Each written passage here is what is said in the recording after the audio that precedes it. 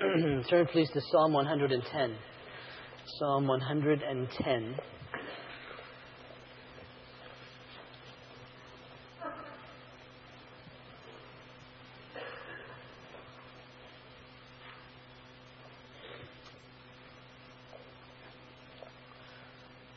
Upon finding that, please pray with me.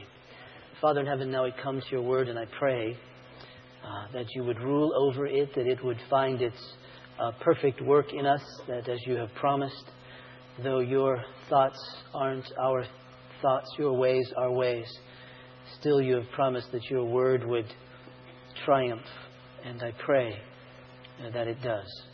In Jesus' name, amen. Psalm 110, verse 1. The Lord says to my Lord, sit at my right hand until I make your enemies a footstool for your feet.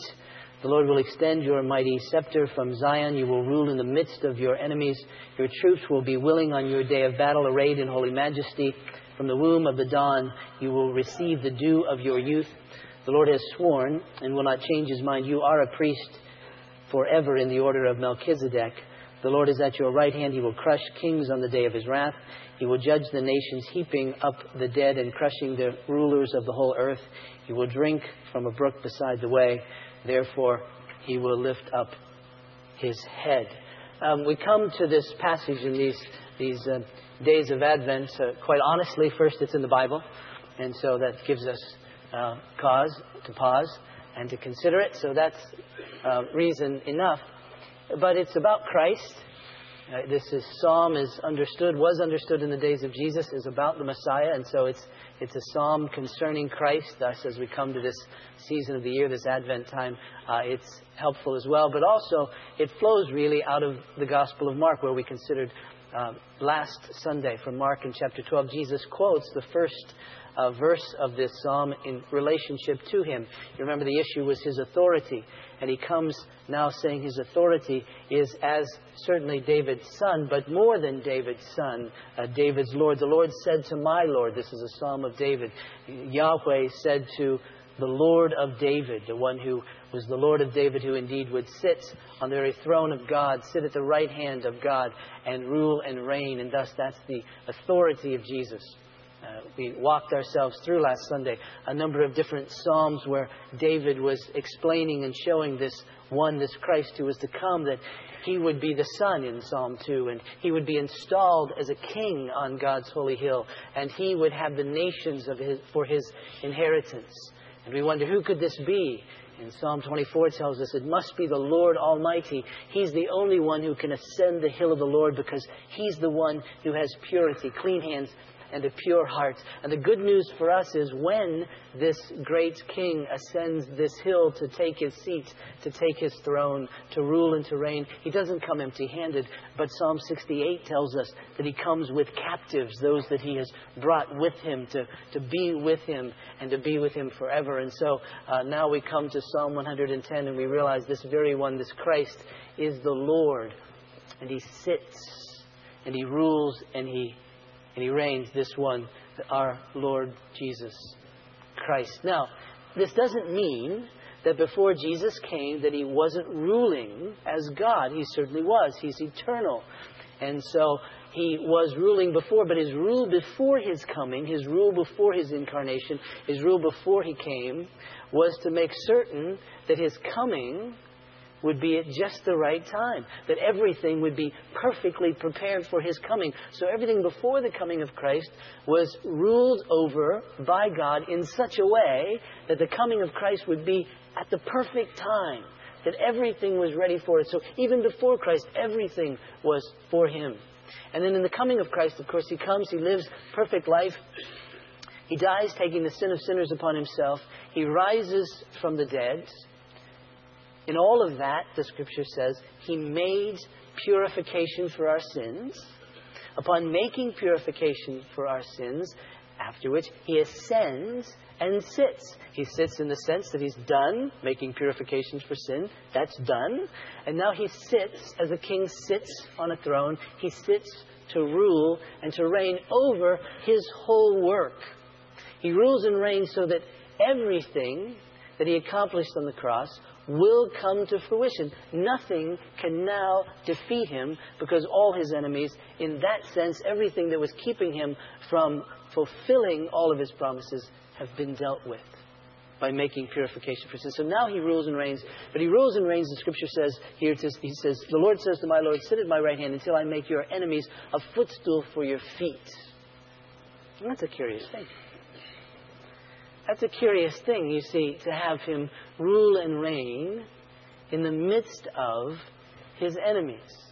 Most kings, if I were going to be king, and I've tried, but if I were going to be king, I would eliminate my enemies, and I would only rule in a realm where everyone there was my subject. I mean, that seems to me to be the job description of a king.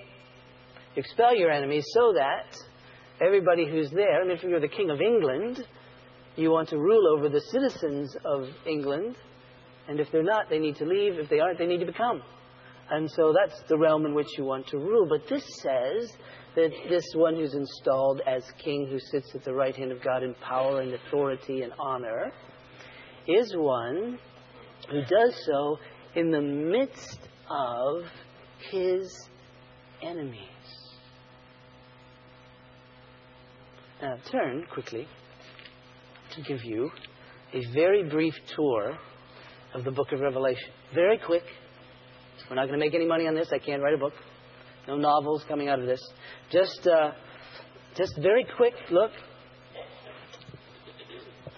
The book, because we shouldn't be surprised in a sense, especially now that we've read the whole Bible, we shouldn't be surprised that Christ rules in the midst of his enemies. I mean, that's the sense in which we get from all of the Bible. That makes sense to us. It's odd, but it makes sense that Christ is going to rule in the midst of his enemies.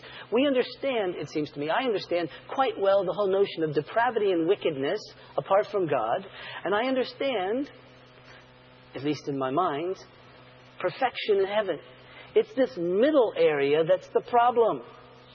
If Christ is ruling and reigning, why is there still sin?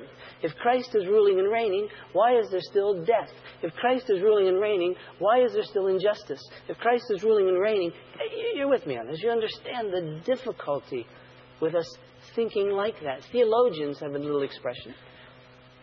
Like most theological expressions, it's only moderately helpful. The theological expression, talking about the coming of Christ, saying it's really the already / not yet. We made a lot of money with that one, I'm sure, and got published. But what the meaning by that is that, yes, Christ has come, and the kingdom of God is here, but not in its fullness, not as it will be. It's as if the kingdom of God has been inaugurated, begun, and all that is necessary for it to continue and succeed is accomplished. But now it needs to work that through. Now it needs to live that through. There's a sense in which, at the inauguration of a president, he's been elected and everything for the fulfilling of his promises should be ready to go. But it isn't yet fulfilled. It's already here, his presidency. But it's got to walk out the days. And so on the one hand, it is certainly true that we are, as believers, adopted into the family of God, but yet our inheritance in its fullness is still to come. Yes, we have forgiveness of sins and eternal life, yet we'll still die and we still sin till glory. It's already, but not quite yet. One great local theologian calls this the great gray swamp of sanctification, the great gray swamp of this in-between time. And that's how it feels to us, you see. But it shouldn't surprise us, because we see that Jesus ruling and reigning in the midst of his enemies. Now, the first chapters 2 and 3 of the book of Revelation show Jesus walking amongst his churches. His churches are established. I won't read those, but his churches are established. But he's walking amidst his churches, and yet there are enemies that abound. And he's telling these churches, don't give in, don't give in, don't give in. Be conquerors, be overcomers, be triumphant in the midst of this. Don't give in to these enemies. They'll try. In fact, in some cities, he says, this is the very place where Satan has his throne. But don't give in. Don't give in. Don't give in. Chapter 5 is a second vision, part of a second vision in the book of Revelation, describing what life is like now. Not simply in the future, but now. And chapter 4 shows God enthroned. Chapter 5, let me just read it. Then I saw in the right hand of him who sat on the throne a scroll with writing on both sides and seated with 7 seals. And I saw a mighty angel proclaiming in a loud voice, "Who is worthy to break the seals and open the scroll?" But no one in heaven or earth or under the earth could open the scroll or even look inside it. I wept, and I wept because no one was found who was worthy to open the scroll or look inside. Then one of the elders said to me, "Don't weep.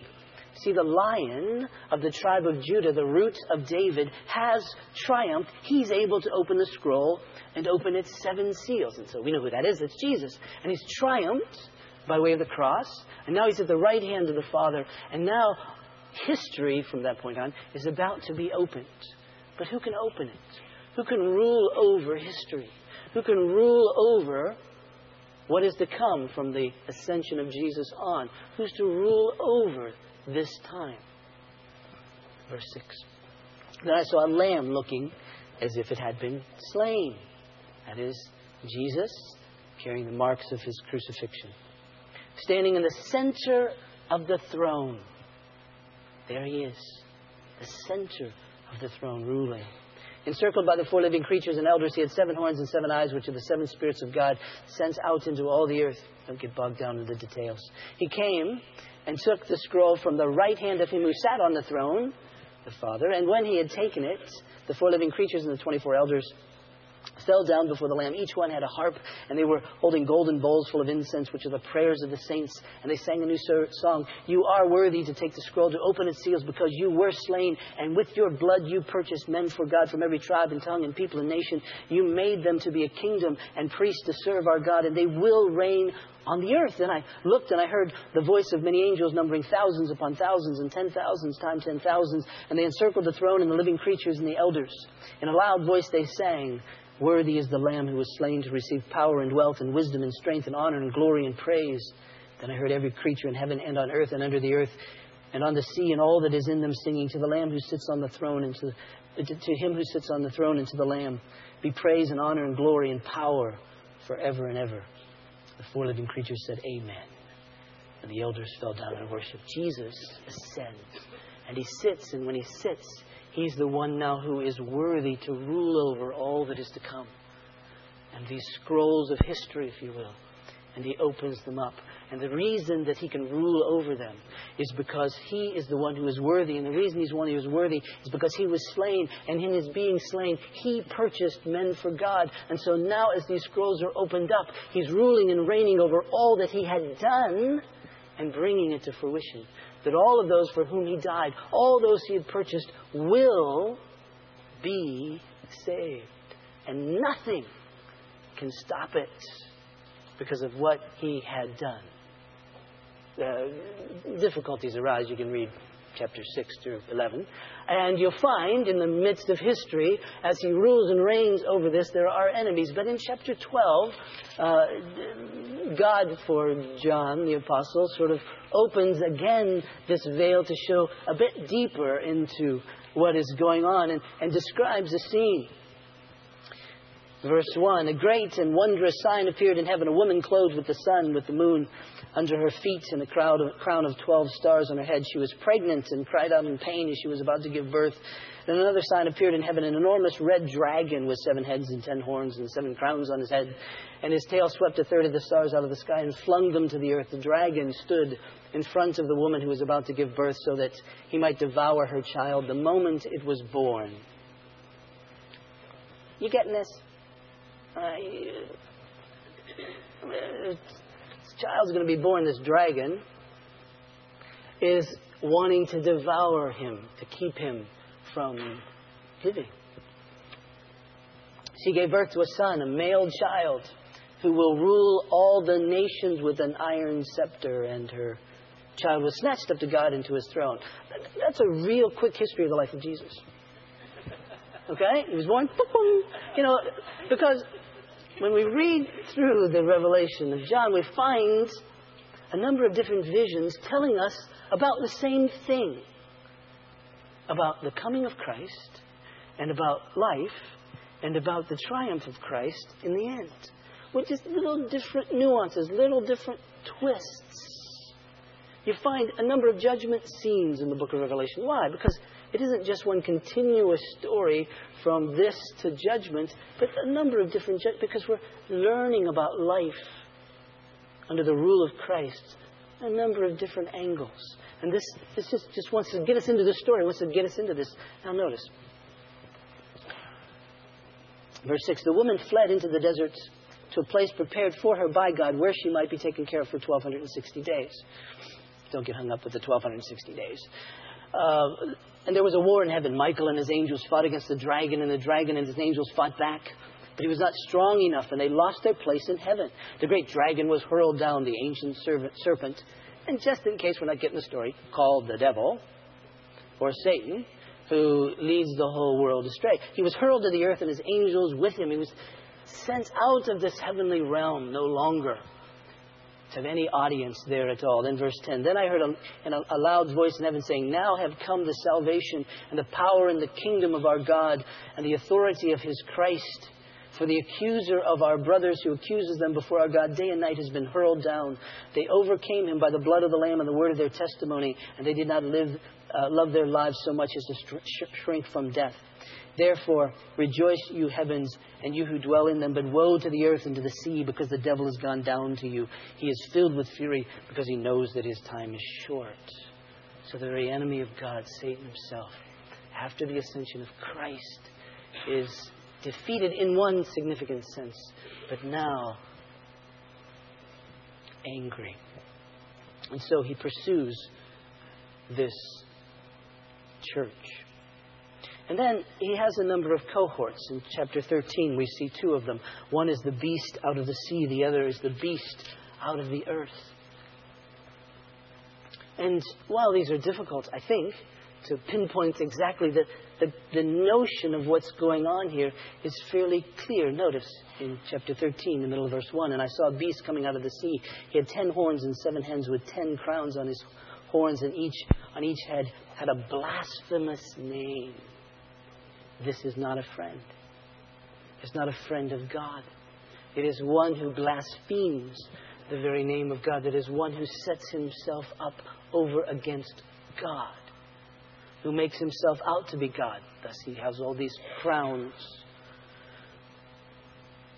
Verse 4, men worshipped the dragon because he had given authority to the beast, and they also worshipped the beast and asked, who is like the beast who can make war against him? He continues in verse 6 to blaspheme God, to slander God's name. Verse 7, he was given power to make war against the saints and to conquer them, and he was given authority over every tribe, people, and language and nation. All the inhabitants of the earth will worship the beast, all whose names have not been written in the book of life, belonging to the Lamb that was slain from the creation of the world. An enemy. An enemy that sets himself up over against God. An enemy that comes and actually persecutes the people of God, who makes war against them, whose goal, whose desire is to lure them and hurt them and to take away, if he can, their very faith. Another beast coming out of the earth. He spoke, it says in verse 1, like the dragon. In verse 14, it says, because of the signs he was given power to do on behalf of the first beast, he deceived the inhabitants of the earth. He's a deceiver. He's one later called a false prophet. He's one who, again, trying to lure us away from God. Enemies who have come. Enemies that are here. They work the same notion as Satan, these beasts. Then the final one that's listed is in chapter 18. Actually, I'm sorry, chapter 17 and 18. Simply known as the great prostitute. Chapter 17, verse 1. One of the 7 angels who had the 7 bowls came to me and said, come, I will show you the punishment of the great prostitute. Verse 3, middle of. There I saw a woman sitting on a scarlet beast that was covered with blasphemous names and had 7 heads and 10 horns.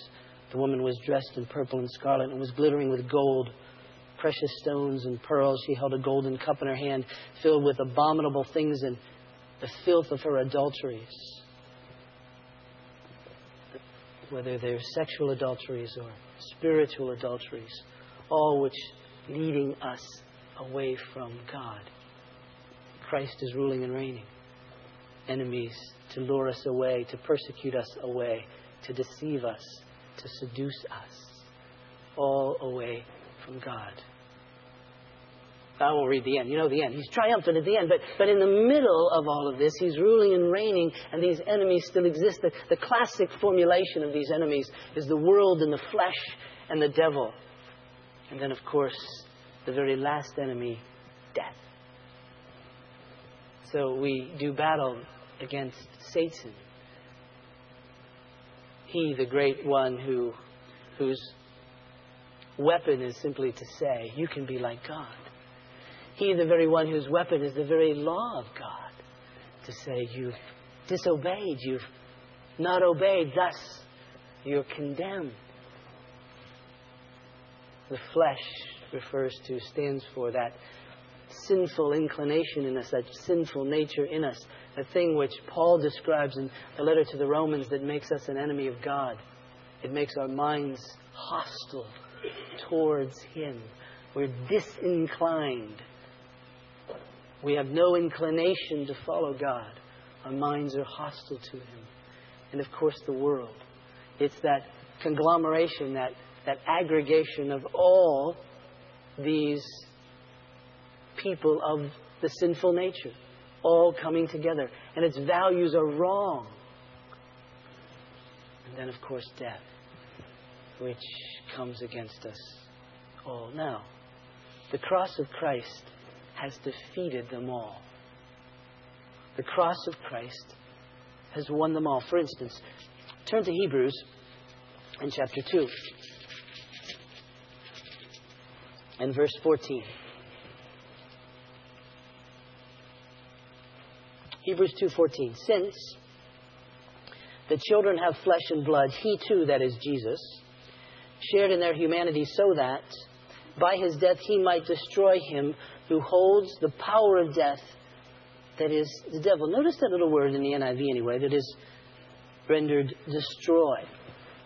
It really means rendered powerless. That is to say, destroyed his hold upon them.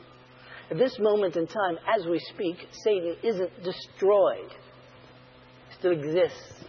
The Bible says he's like a roaring lion, moving around seeking those whom he may devour. He still exists. But his hold over the power of death has been nullified because of the work of Christ. That was the purpose for which Jesus came. For instance, in 1 John chapter 3, verse 8, the scripture simply says that Jesus came. He came to destroy, that is to nullify, to render powerless the works of the devil. So the cross defeats Satan. The cross defeats, if you will, the flesh. Turn to Romans and chapter 6, verse 6.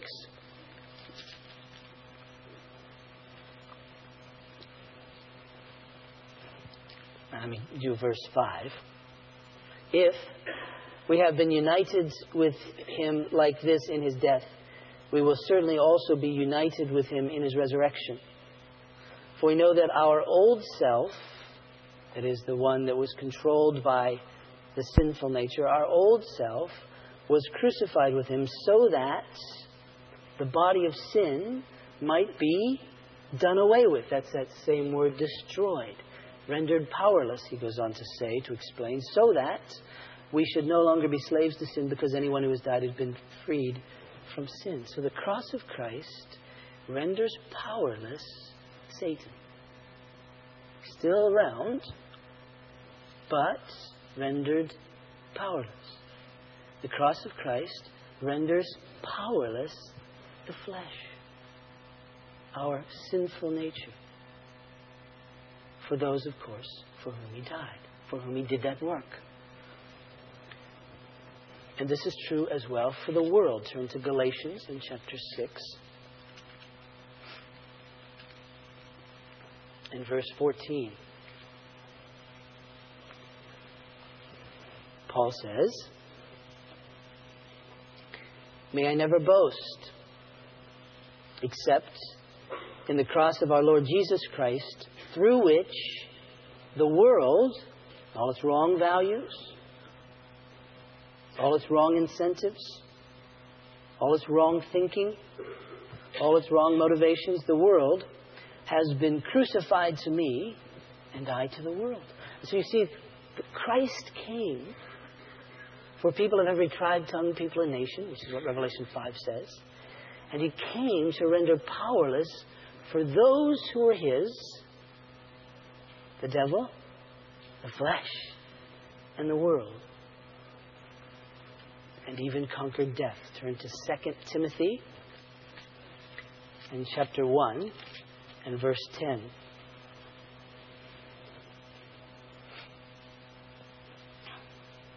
Let me begin reading in the middle of verse 9. "This grace was given us in Christ Jesus before the beginning of time. But it has now been revealed through the appearing of our Savior, Christ Jesus, who has destroyed death and has brought life and immortality to light through the gospel." Same word, destroyed, rendered powerless in our life. Are you going to die physically? Probably, unless Jesus comes back first. You're going to die physically. Not probably, I suppose. Certainly, unless Christ comes back first. So in that sense, death still exists. But for those upon whom this grace before the beginning of time has come, death is rendered powerless. Its sting has been removed. Why? Because of the work of Christ. How? Because the sting of death is the law and judgment. But since Christ came and took the penalty for us, then the stinger of death is gone. So death is no longer powerful in our lives. It has been nullified by the work of Christ. So, here's where we are. Christ has come, and He has nullified, rendered powerless everything and anything by the cross that could possibly keep Him from fulfilling His promises, which is to save His people from their sins. And so He did all that. And now what's He doing? He's ruling and reigning over that. So that all those for whom He rendered powerless, Satan, the world, their flesh, and death, come to Him. And the assurance is nothing can stop Him. Why? Because He's sitting at the right hand of God, ruling and reigning. The scepter, verse 2 of Psalm 110, has been given to Him by His Father. Now, that's a cool thing, those scepters. Because they're rods of authority. They're symbols of authority. But in the Bible, they even take on a bigger dimension than that. You remember Moses had a rod. And all he had to do with his rod is hold it over the Red Sea. And the Red Sea parted. You see, the very authority of God and this scepter, this rod. You might remember another occasion that the Israelites were doing battle and Moses went up on a hill to pray, and I think many of you know the story, that when he held his hands up, the army of Israel was victorious. When his hands fell down, they began to be defeated, and so a couple of priests came and held his arms up. But what you mustn't miss in that story was that in his hand was the rod, the very authority of God. He says, "Oh, don't worry. All that Jesus nullified to keep His victory secure will be played out because He's ruling and reigning over that." Are there enemies? Yes. But they've been rendered powerless for those who are His, those for whom He died. Now, how's He rule? He's ascended. That this rule is a spiritual rule. It isn't a physical rule in the sense that Jesus is here present with us. We see Him with our eyes. But it's a spiritual rule. Why? Because He's ascended, and He sent who? The Holy Spirit. The Holy Spirit to bring to us the very presence of Christ. You might remember the night that Jesus was betrayed, He was telling His disciples about the coming of the Spirit, the coming of the Holy Spirit. And He also said in the same breath, not only is the Holy Spirit going to come, but I'll never leave you, I'll be with you. Well, how's Jesus going to be with us when He's up there or wherever there is? By His Spirit. The Holy Spirit mediates, brings to us the very presence of Christ. Now notice that, turn back to Psalm 110.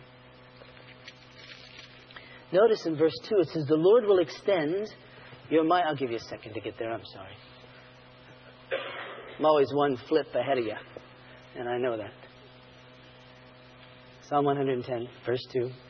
The Lord will extend your mighty scepter from Zion. This is God the Father speaking to the Son. The Lord will extend your mighty scepter from Zion. You will rule in the midst of your enemy. Your troops, and that could be translated your people. Actually, it's more literally translated your people. NIV has editorialized there a bit because this is in the context of battle, so it turned people into troops, which is fine. Your troops will be willing on your day of battle, arrayed in holy majesty. Saying, listen, you're going to rule in the midst of your enemies, and you got troops. You've got people.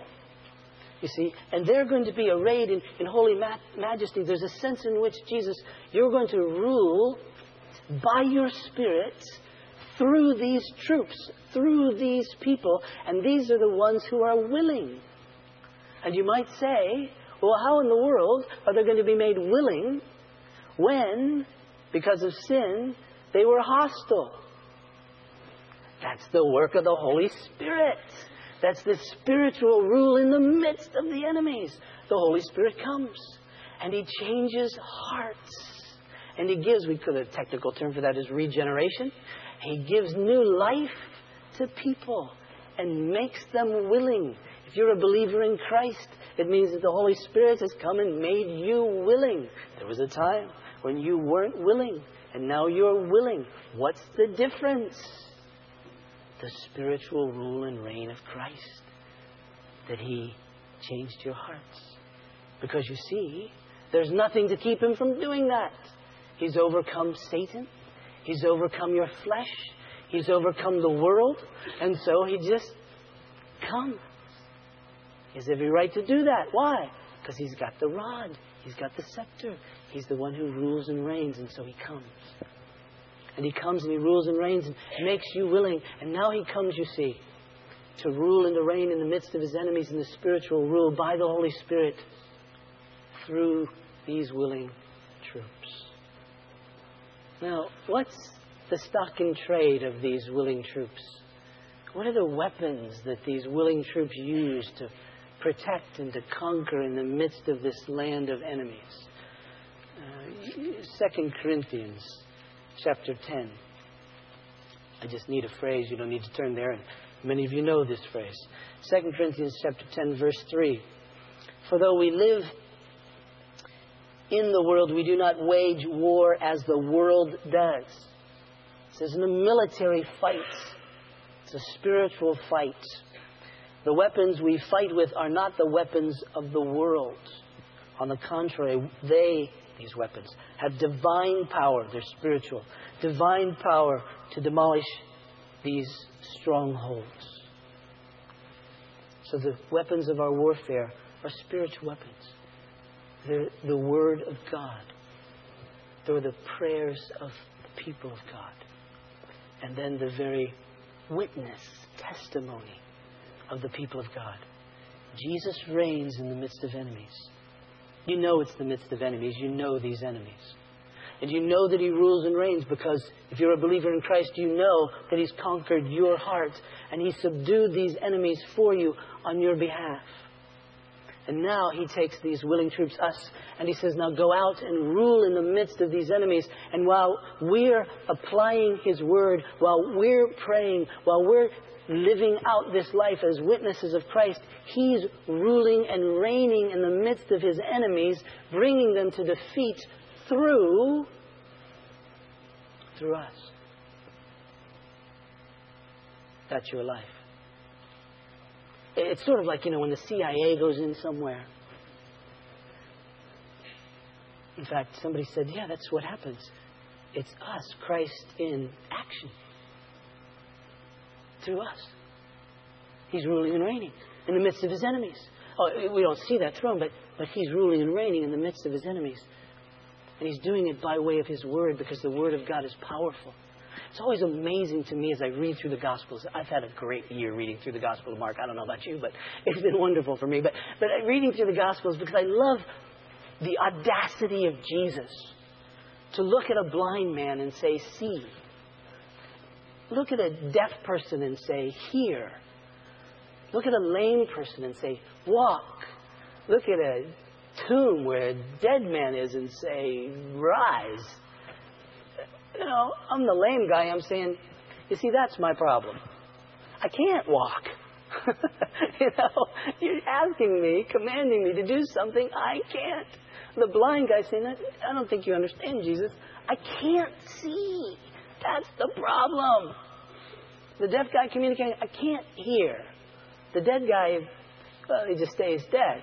But the audacity of Jesus, what gives him the confidence to do that?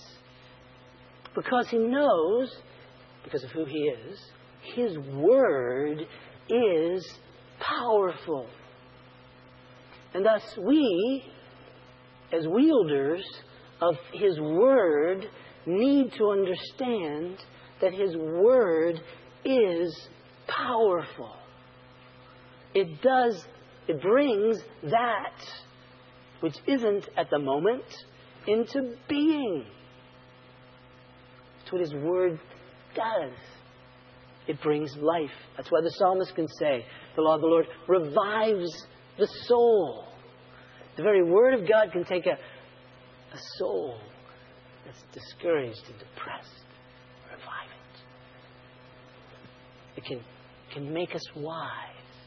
It can take people like you and me and make us wiser than our enemies, because it's the powerful word of God. It brings faith. Faith comes by hearing, and hearing by the word of Christ, by the word of God. It brings faith. Peter says that we're born again by the living, enduring word of God. It brings life. Do you realize that when we speak the truth in love, when we live the truth in love, it's powerful and it rules and reigns in the midst of the world? We need to understand that. If I didn't believe that, I could never preach. If I didn't believe that, I could never share my faith. If I didn't believe that the Word of God was powerful, and if attended as He wills by His Spirit, can bring life. Have you ever been in a situation where you're ministering to a person who's discouraged, and you say things to them like, God loves you? Do you have any confidence at all that that's going to help them? The only confidence we have is that God's Word is powerful. And when we communicate, when we think it, when we communicate it, it brings faith. I tell a lost person that you know and I know are dead in their trespasses and sins, like we were, to believe. You go, you're fighting a losing battle. No, you're not. Not if. It's the Word of God, which is powerful. Very prayers of God's people. Powerful prayers. Ephesians 6, you know this passage. Ephesians 6, verse 17.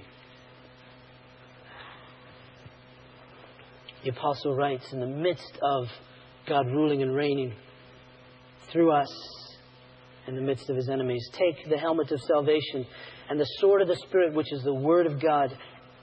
there shouldn't be a period there.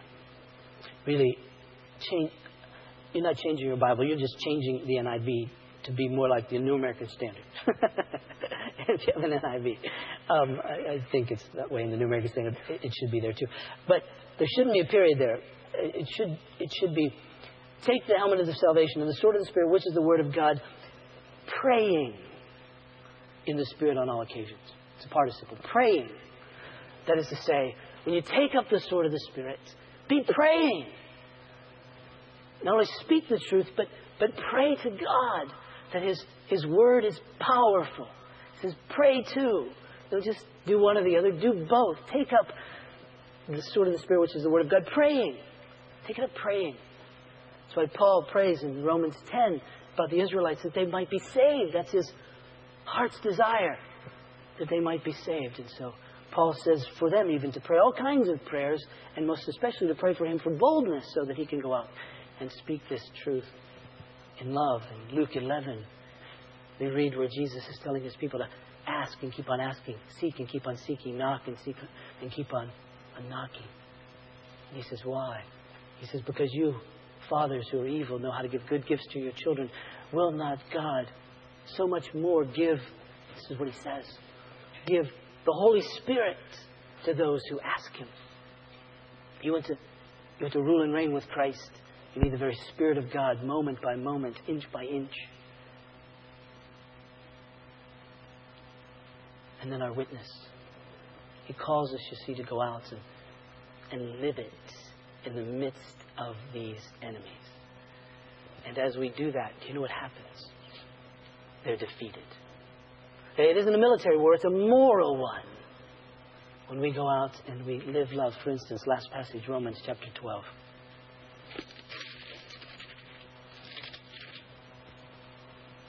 Verse 21. Do not be overcome by evil,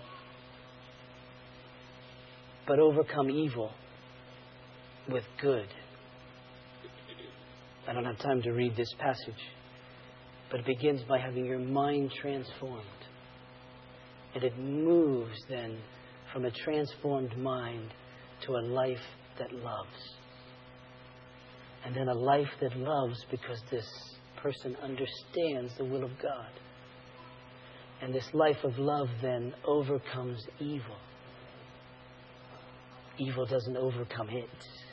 It overcomes evil because it doesn't give in to evil. Because it doesn't become evil. Because it lives out in the context of evil. Good. I was trying to illustrate this in my own mind at 4:45 this morning. This is what came. You live in a country where slavery is the culture, you're a slave.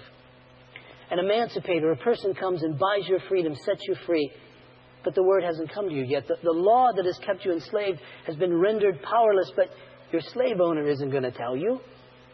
And thus you feel like, live like a slave. Yet the truth is, ownership of you has changed. Another now rules you. How does this new owner, in the midst of this slave owner and slave culture, get you and set you free in your new experience in life? And He's got to come and get this information to you so that you'll know of your freedom. But that's not all. Let's say that once set free, you still must live geographically on your former slave owner's property. That is, while no longer still your slave owner, still he sees you every day and you see him. Still, he looks at you with that slave owner's look, and he still screams at you with that slave owner's scream, and still threatens you with slave owner threats. And you live amidst other slaves who want you to return once again to be like them. So they tell you how wonderful it is to be a slave for this particular master. But you get messages. You get messages from your owner. Don't listen to them. You don't belong to them. You belong to me. Meditate upon who I am. They can't do anything more than make your life miserable. Trust me. What I say is truth. What I say really rules your life. Don't give in to them. Don't listen to them. Look at others I've set free and now rule. Look to them. They will help you see my truth. Live with them and live like them. And your former owner can't get you back. And not only that, there are others I've set free that don't know it. That's why I've left you. Now, I can't exactly tell you who they are, but everything that once hindered them has been defeated. And upon hearing this word, they will be free. Tell them of me. Show them by your actions of me that they will hear and see and come. There's nothing to hinder them. And not only that, you mustn't ever let those who still hate me think they rule, think they won. I want you to live in such a way that is a constant reminder that their way is wrong and that I am the rightful king who rules. So I want you to defeat them by your living by faith in me, living by my word, living as my followers. It's not a military victory. It's a moral one. You shall show that my name is great and that I rule by my righteousness. You shall defeat them by testifying of me by your lips and lives. Speak to them the truth in love, regardless of what they do. You do that which is right. Follow me. Love them. Overcome evil with good. That helps me. He does rule in the midst of his enemies. He rules and reigns through us by his word, through our prayers,